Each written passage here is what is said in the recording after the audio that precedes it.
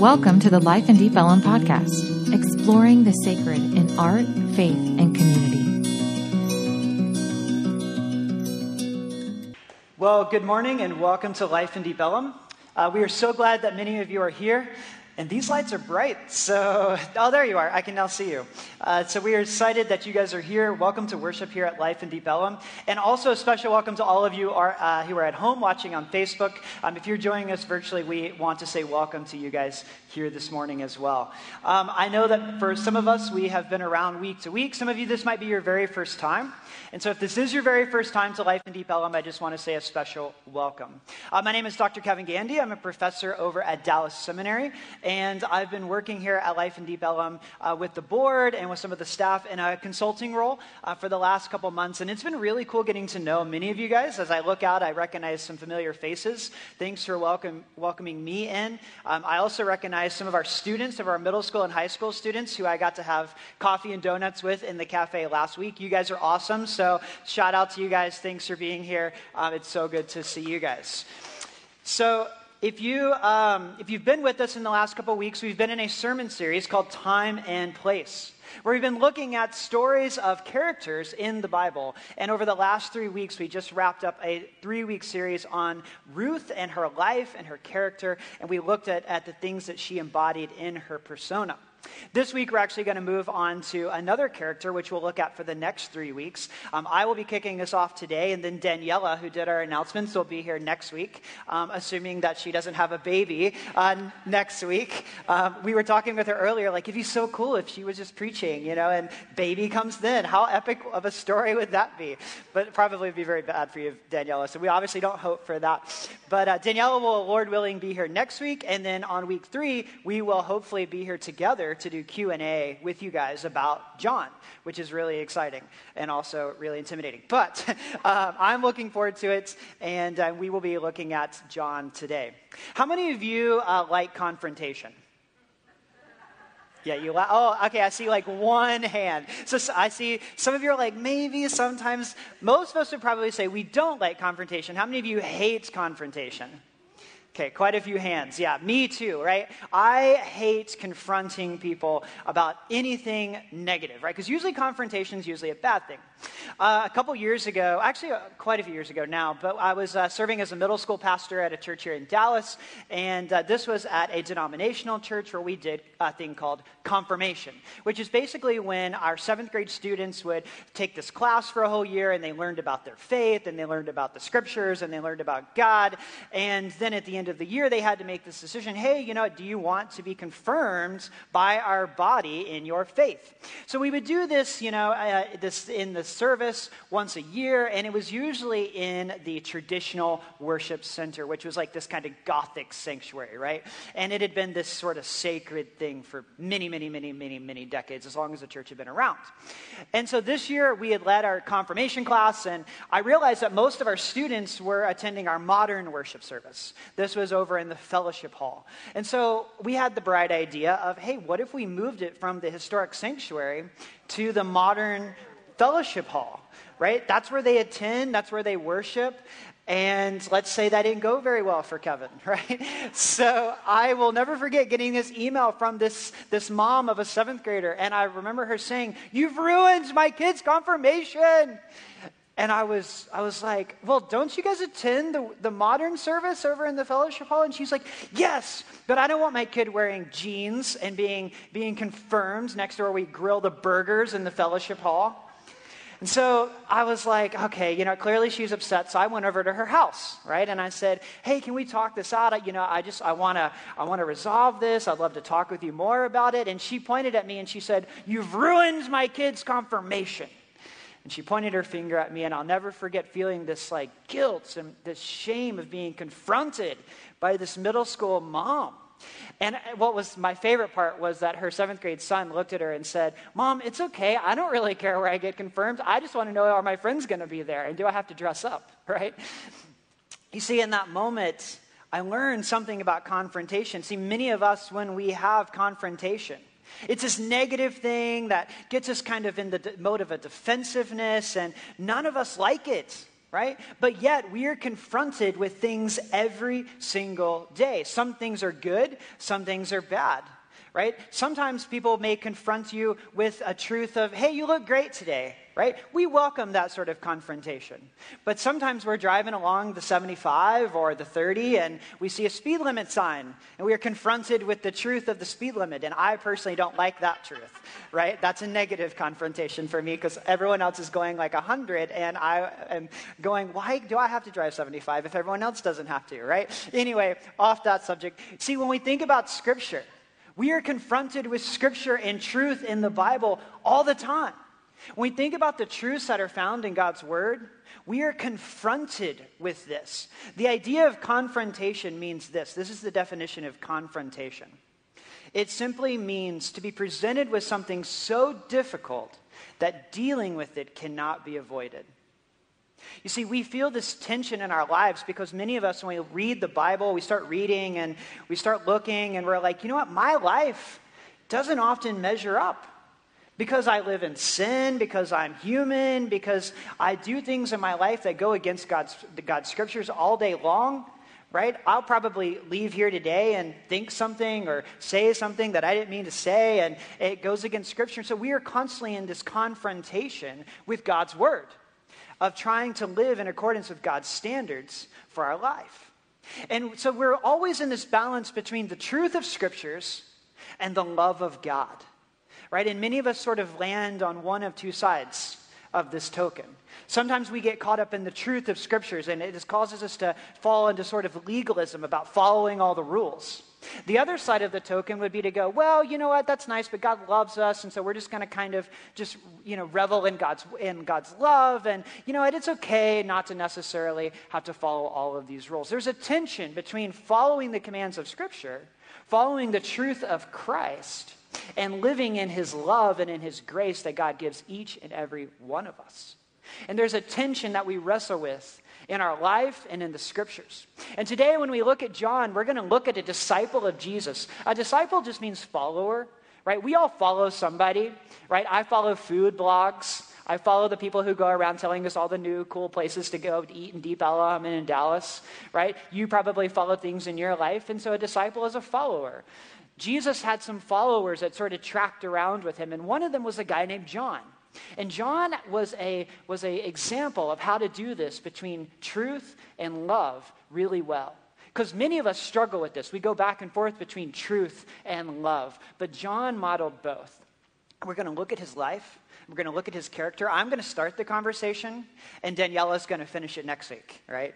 And today I'm going to focus on the truth side. Next week, Daniela will bring us home and talk about the love side. Because we all frame things in our life. If we think about looking at the world, we all look through a lens, a frame.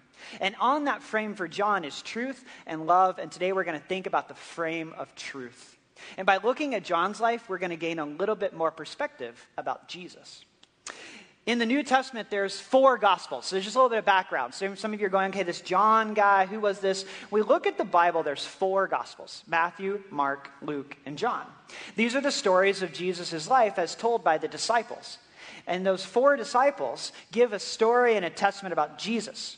3 of them are very similar. Mark, Matthew, and Luke all have the sort of similar style, similar teachings, and they all sort of have similar stories. And so we call these the synoptic gospels, meaning that they all sort of resonate with each other: Matthew, Mark, and Luke. But then there's the book of John, right? The book of John's different than the other 3. It's the only book that was written after the other 3. So the book of John was written about 20 years later. 20 years after the other 3 Gospels were written. So it was focusing on Jesus' divinity. John has a particular focus on Jesus' divinity and calling here to earth as God. And there's one big distinct difference that I want us to think about as we think about the book of John. There's actually no referenced author. The other Gospels reference the author. There's no author represented by the Gospel of John. Biblical scholars have consensus around the fact that it most likely was John because of the way he alludes to himself as Jesus' most beloved disciple, right? But when we look at the Gospel of John and then we look at some of his letters, 1st, 2nd, and 3rd John, later on in the New Testament, those also don't reference John. And many people believe that John wrote these because of the style of the writing, the way that he approached certain things, the way that he posited himself in the scriptures. But I just want to throw that out there, that we're focusing on John and his writings with this in mind.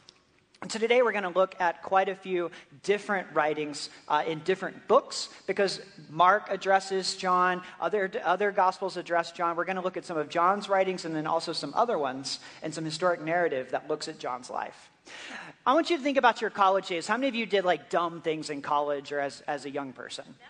Okay, quite a few hands, right? We all did dumb things like earlier in life, right? This past weekend, I was in New York City visiting a friend of mine from Marquette when I was in college, and we were in our apartment one evening, and we pulled out our laptops, and we were just thinking about, hey, like, let's reminisce about all the memories from college. And as we were looking at these pictures, we realized how dumb we were. All of our pictures were of such dumb things, right? At the time, we thought we were just ballers, right? We thought we were awesome. And looking back, we're like, we were dweebs, we were nerdy, right? Like, who are these people that we're looking at in these photographs? And that's because as we go through life, as we look back on our life, we gain perspective. We gain perspective, we gain wisdom about something in our past. And that's what John does in his writings. Because the other disciples, they wrote their gospels soon after Jesus resurrected. But John's writings come at the end of his life. And so as he looks back, he's sort of filtered through, what are the most important things that I want people to see? Chances are, if he had taken a snapshot of his life right after Jesus resurrected, it would look very different than 20 years later when he looks back and goes, I just want to give people the meat of the story. And so that's what we're going to look at today. Today we're going to look at three things. We're going to look at John's path, John's position, and John's passion. But before we dive into scriptures, let's read. Let's pray. Lord God Almighty, as we open up your word today, may we gratefully receive it. Lord, may we clearly understand it, and may we faithfully apply it to our lives. Through Jesus Christ, our Lord. Amen. All right, today we're going to look at the first picture of John. As we look through that lens of truth, the first thing we're going to talk about is path. Everyone say path. Okay, everyone say path. All right, that's better. John's path. How did he get here, right? If we really want to think about John, we have to look back at the beginning of his life when he first decided to follow Jesus. So we're going to look at an interaction with a guy named John the Baptist. This is a different John, okay? Not the John we're talking about, not John the disciple, but John the Baptist. He came before Jesus and was this prophet living in the wilderness. So Mark 1, chapter 1. It says, in the beginning, the good news about Jesus, the Messiah, the Son of God. As it is written in Isaiah the prophet, I will send my messenger ahead of you, who will prepare your way, a voice of one calling in the wilderness. Prepare the way of the Lord, make straight his paths. And so John the Baptist appeared in the wilderness, preaching a baptism of repentance for the forgiveness of sins. And the whole Judean countryside and the people of Jerusalem went out to them, confessing their sins, being baptized by him. And John wore clothing made of camel's hair with a leather belt around his waist, eating locust and wild honey. That's Mark chapter 1. We look at this guy named John the Baptist. John the Baptist was prophesied in the Old Testament to go into the desert and preach about Jesus, make straight Jesus' path. Tell everyone, Jesus is coming, right? But he was a weird dude. This guy's wearing camel hair. He's wearing a leather belt. He's eating what's an oversized cricket and some wild honey. Can you imagine eating a locust and drizzling wild honey on it? Right? I think that's the most disgusting thing I've ever thought of in my entire life. I mean, that's what a locust is, like an oversized cricket, right? And I don't know if, hopefully they're cooking it. I have no idea what they do with that. I'll stick with velvet taco. Thanks. But when I think of that image, here's this wild guy out in the wilderness saying, Jesus is coming, Jesus is coming, Jesus is coming, get ready, right? And who goes to visit him? People from Jerusalem and the Judean countryside. And in that were a group of teenagers, right? Some teenagers went out to view Jesus. When I was a youth pastor out in LA, we had a bunch of students in our youth group who would go down to Melrose, and they would go to these stores that we called them hype beast stores. Are you guys familiar with this term? And it was these stores on Melrose Avenue, way overpriced. I could never afford this, right? But somehow these teenagers had money, have no idea how. And they would go down and buy these like $200 t-shirts and like $600 pairs of shoes from these stores like Supreme and all these other stores. And they would go down to Melrose, and they would just got caught up in the hype. They go down on Thursday when they drop the shipment, and they would buy up a load of stuff, and then they'd go back and sell it at school the next week, right? This was this kind of hype that the teenagers would go do on Melrose Avenue in LA, and they would take Instagram photos of them wearing it. They would look cool, and then they would sell it to their friends next day for a profit, right? It was actually ingenious, right? But that's what teenagers do. Teenagers, and often adults, but particularly teenagers, like to follow hype. And I really see that this is exactly what's happening with John the Baptist. John the Baptist is this weird dude eating his oversized crickets and honey, and all the teenagers in town are like, I want to go see that guy, right? I want to go see that dude, right? He seems cool. I want to go check that out. So they go. And one of those teenagers is a guy named John the Baptist, right? We believe that John the Baptist may have been the youngest disciple, right? He probably was a little bit older than what we think of when we think teenager, but was probably somewhere in his early stages of life and was the youngest of all the disciples. So John 1, verse 35 is going to pick up the story of what happens next. So John 1, verse 35. We're going to flip over to John's words about what happens next. So the next day, John the Baptist was there again with two of his disciples. When he saw Jesus passing by, he said, "Look, the Lamb of God." And when the two disciples heard him say this, they followed Jesus. I want to pause there because these two disciples are thought to be Andrew and John the disciple. Andrew was referenced later. John the Baptist is alluded to later in scriptures. But scholars believe that John was one of those disciples that turned from John the Baptist to follow Jesus, right? And it says, turning around, Jesus saw them following and asked, "What do you want?" And they said, "Rabbi," which means teacher. "Where are you staying?" Right? "Where do you live?" "Come," Jesus said, "and you will see." He went and saw where they were staying, and they spent the day with him. It was about 4 p.m.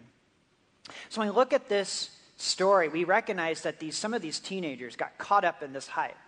But there was something about Jesus that made them turn and follow. And then and we turn back to Mark here in a few seconds. So if you can go ahead and turn back to Mark. I realize we're flipping back and forth between stories. But as we turn back to Mark, we're going to see that what John the disciple may have initially got caught up in terms of hype, he eventually followed Jesus because he saw him as Lord. And this is pivotal. Right? We recognize that a lot of us follow hype, but there's something that makes us stick long term. Because hype will fade away. But there's something about Jesus that causes them to follow. So as we turn back to Mark and we keep going in the story, in verse 16, we see that moment when John is called again. As Jesus walked beside the Sea of Galilee, he saw Simon and his brother Andrew casting a net into the lake, for they were fishermen. "Come, follow me," Jesus said, "and I will send you out to fish for people." They left their nets and followed him. And when he gone a little bit farther, he saw James, son of Zebedee, and his brother John. That's their disciple, right? They were in a boat preparing their nets. Without delay, he called them, and they left their father Zebedee in the boat with the hired men and followed him. This is one of my favorite verses of Scripture. When James and his brother John are in the boat with their dad Zebedee. This is what they did. They were fishermen.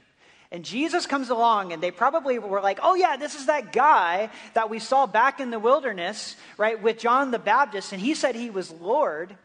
And Jesus comes and says, "Follow me." And they get out of the boat, leaving their father behind and the hired servants, and they go and follow Jesus. And many of us are quick to ask, why? Why would they follow Jesus? But that's the wrong question.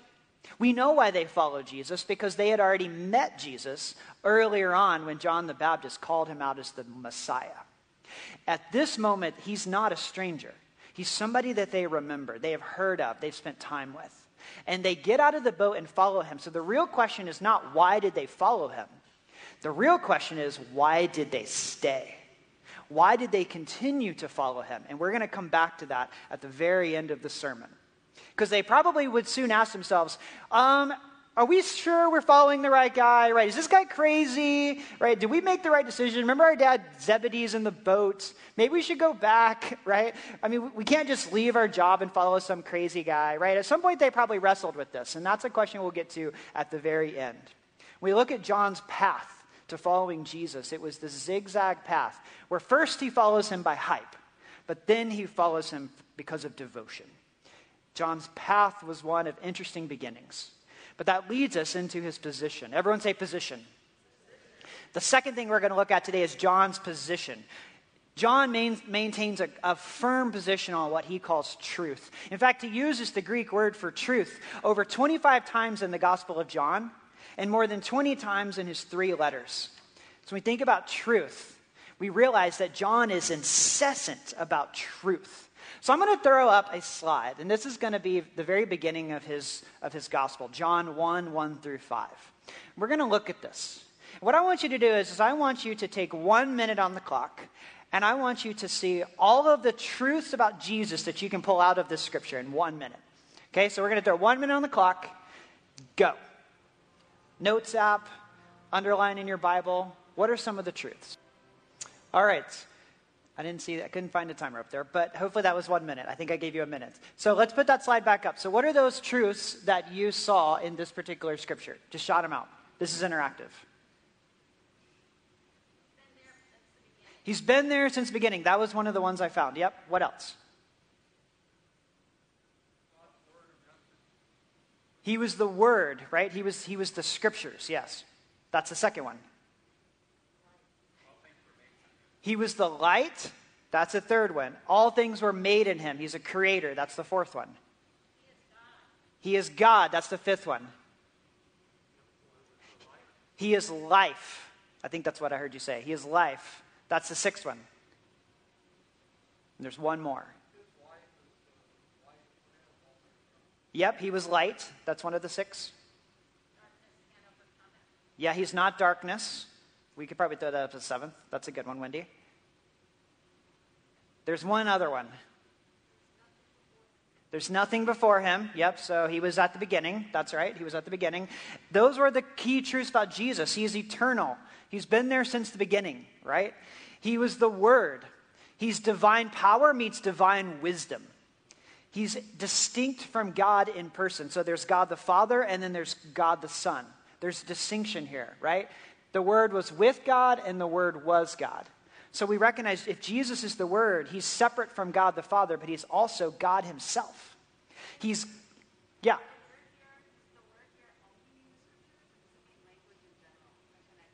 Yeah, that's a great question. So, so she asked, does this mean only the scriptures or just language in general? Here we recognize that this would be the Holy Scriptures, yeah. So there's probably some ties that we could take to language and actual narrative over time, but here we would see the Word of God as being the narrative scriptures given to all humanity. That was then documented in the text, but it also could be things that were received by the early disciples. Absolutely.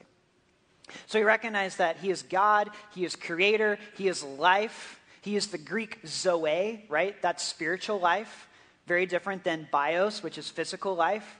And he was a light of all people. You see, when we look at John's position, when we think about his position on truth, these are the truths that John is exhibiting. He's very caught up in this idea that Jesus is a human being, but he's also God. Right? And all the Gospels resonate this, but the one particular thing about John that sticks out is in his truth about who Jesus was, he was very particular about focusing on his divinity, right? That he wasn't just some guy. He was God in the flesh. And he was very black and white. When we look at John's truth, sometimes it's hard for us to recognize because he was very cut and dry. You're either with God or you aren't. You either live in the light with God or you live in darkness away from God. When we look at this truth of scriptures, we look at John's life and we go, this is a guy who just sells it straight up, right? You either follow God or you don't. You're either with him or you're not. You're either in the light or you're in darkness. And this is sometimes tough for us because we like living in darkness, right? In the darkness, we can do whatever we want. We can think however we want. We can act and behave however we want because people aren't seeing us. But in reality, when we follow the teachings of Jesus, we step into the light. You see, darkness is the absence of light. There's no such thing as darkness. There's only such thing as light. And darkness is the absence of light, the absence of God.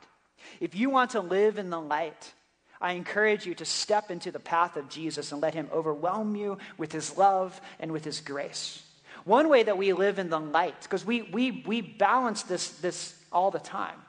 We like to recede into the darkness, but God calls us to step into the light. One way that you can do that this week is in your small group or in your community. This is why we need community around us. This is why I need people in my life to go, Kevin, remember that time the other day when you said something that wasn't nice? Right? That's not okay. Right? That's not who God is. And I'm like, yes, you're right. I need to be reminded of this. That's why we have people around us to remind us of who we are called to be in God's image. And John helps us do that by saying, live in the light. When we look at the position of God, he calls strict obedience to the word of God. He says, if you want to follow Jesus, you have to follow this book. And we recognize that this sometimes is hard for us to hear because we're confronted with the scriptures in our life, and it calls out our sin. And a lot of us don't like that, myself included. We feel guilt about that, and that's the hard part about John's truth, is that we recognize that our lives look very different from God. And we step into the Gospel of John, we look at his calling to truth and says, you've got to follow Jesus.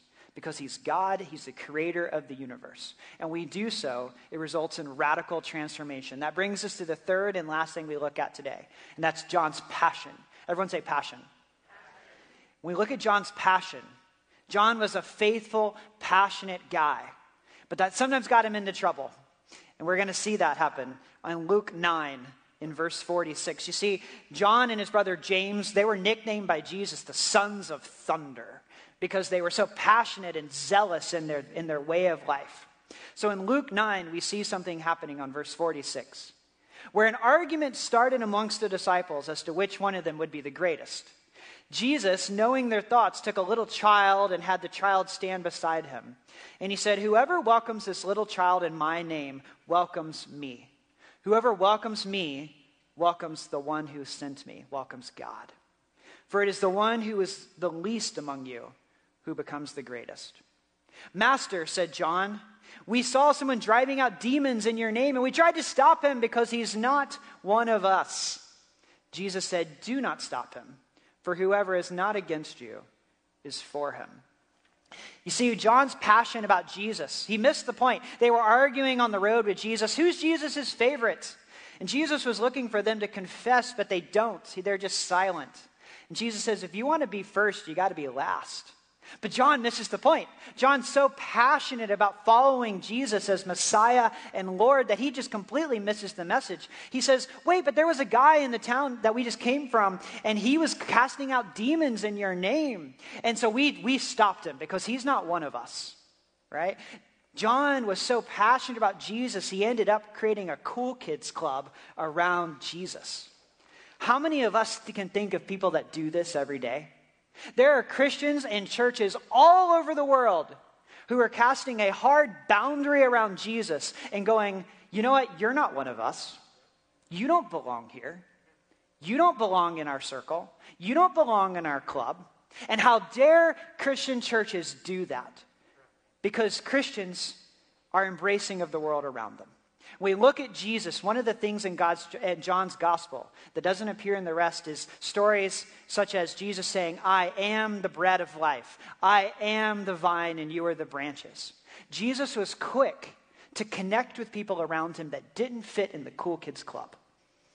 And so he calls out John and says, do not do that. You see, a lot of us in the church are quick at best to say, you're not one of us, you don't fit here. Or at worst, telling people that they don't belong at all. And that's why I love the mission of Life in Deep Ellum, that nobody fits, but everybody belongs. Because Jesus looks at us and he says, you belong right here with me. See, John was always committed to truth, but he learned over time that he had to balance it with love. What started out as this zealous, true passion and boldness and ambition and drive to go and live into teachings of Jesus, over the course of his life resulted in him going, we have to teach truth, but we must love well. We have to teach truth and love well. And that's what we learn about Jesus as we look at his life and his character, that he taught truth. And over the course of his life, he learned to love well. When we look at the letters of 1st, 2nd, and 3rd John, they resonate over and over this idea of loving people around us in truth. And that's something that we have to take into our lives. We've looked at these issues of John's life as we look at his path, and then his path, and then his position, and then his passion. We start to get a glimpse of who John is. And this is how we'll wrap up today. The British author and scholar C.S. Lewis, a professor at Oxford University, was a devout atheist for most of his life. As he thought about Jesus, he never could say yes to who Jesus was. He said, I just can't wrap my head around it. Well, there was a group of men in his life, this group of men that were called the Inklings. And one of them was a guy named J.R.R. Tolkien. And Tolkien and Lewis were friends. And so every day they would go out behind Magdalen College at Oxford University, and they would walk along this path called Addison's Path. And they would be underneath the trees that would gather around them, and Tolkien and Lewis would debate. And then they would talk about life. And then they would meet in the pub with other literature experts and other writers and thinkers and philosophers. It's a great pub. You can still go there, the Eagle and Child in Oxford. They would sit and they would revel in the literature and the things that they taught. But over time, as Lewis and Tolkien would walk along Addison's path, Tolkien had a divine interaction with Lewis, where he actually led C.S. Lewis, to follow Jesus. And it was there that Lewis said, I became one of the most unlikely converts to Christianity in all of England. And he said, I began to realize that Jesus was either a liar, a lunatic, or Lord. Jesus is either a liar, a lunatic, or he's the God of my life. We look at this, earlier we looked at the question of not why did the disciples follow Jesus? Why did they get out of the boat? That's the wrong question. The real question is, why did they stay? And this is how I want us to wrap up our time together here. To think about this question. Why did those disciples stay? The reason why they stayed is we look at the end of their lives. All of the disciples of Jesus they died horrific deaths. Peter was crucified upside down. Matthew was stabbed. John, who we're looking at today, was even boiled in oil but survived, and then sent to Patmos, where he spent the end of his days, and he wrote Revelation. See, all of the disciples, when faced with death, they had the opportunity to reject Jesus. They said, reject Jesus or die. And all of them chose death. You see, if Jesus was a liar, they would have chose life. If Jesus was a crazy guy, they would have chose life. But if Jesus was Lord, in that decision, they chose death. All of the disciples, including John, lost their lives for what they believed in. It's one of the most powerful testaments to the existence of Jesus. And we don't just find this in Scripture. We find it in historic narrative and stories of the disciples' life outside of the Scriptures, in historic narrative. When we look at this, we realize that these disciples, including John, gave everything they had to continue following Jesus. If Jesus was just some liar or a crazy person, they would have went back to the boat. But instead, they got out of the boat, they followed Jesus, and followed Jesus to the very ends of their lives. John focuses on new life. He says, I am the way, the truth, and the life, talking about Jesus. No one comes to the Father except through Jesus. Today, we looked at John's path, his position, and his passion. When we think about John's teachings on truth, we realize that we see a teenage boy who got caught up in the hype of Jesus, or the hype of this guy coming as the Messiah, but then followed him because he realized the truth that this guy was speaking. And as he followed his truth, and he spent time with Jesus as his Lord, he was radically transformed. And that's what happens when we follow Jesus. We are radically transformed. We are made new in his image.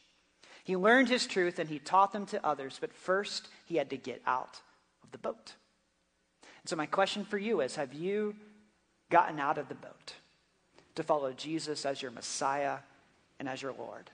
Some of you may have done that and are following Jesus, and we pray that you would continue to follow Jesus wholeheartedly. But some of you may have one foot in the boat and one foot out. And I challenge you to think about, why are you straddling the side of the boat? Some of us like the comfort of our old life. We don't want to leave our old life behind and be radically transformed by Jesus. That's scary. And Jesus yet comes to us and he says, come and follow me. Some of you may still be sitting in the boat, have never stepped out. And I encourage you to think about, what would it look like to step out of the boat and say yes to Jesus? Jesus is the only thing in our life, that at the end of our life, that will matter. My possessions won't matter. My stuff won't matter. My friendships won't matter, because all of that's going to fade away. When I'm faced with death at the end of my life, just like the disciples, just like John, we have to make a choice. Did I say yes to Jesus, my Lord and my Creator? Or did I just follow the passions of earth? And I encourage you to do that. If you've never made that decision, today that could be one of your decisions. These are things to think about as we think about the truth of John's scriptures. Next week, we'll learn more about how John taught in his love. But I want to pray for us this morning as we wrap up our time together. Lord Jesus, we thank you for this time. Lord, thank you for saving me. Lord, I realize that I can't save myself. We can't save ourselves. We can try all we want to. But God, when we are confronted by the truths of scriptures, we realize that you are calling us to follow and to follow into new life. Lord, we pray that you would do so. Call us out of that boat. May we not remain in our old existence, but follow you into something new, something scary. I recognize that this is hard. This is difficult. This is unknown. God, even as a church, we are called into something new, scary, unknown. And I pray that you would give us peace. I pray that you would call us forward in obedience of your truth. We pray this in the name of Jesus our Lord. Amen.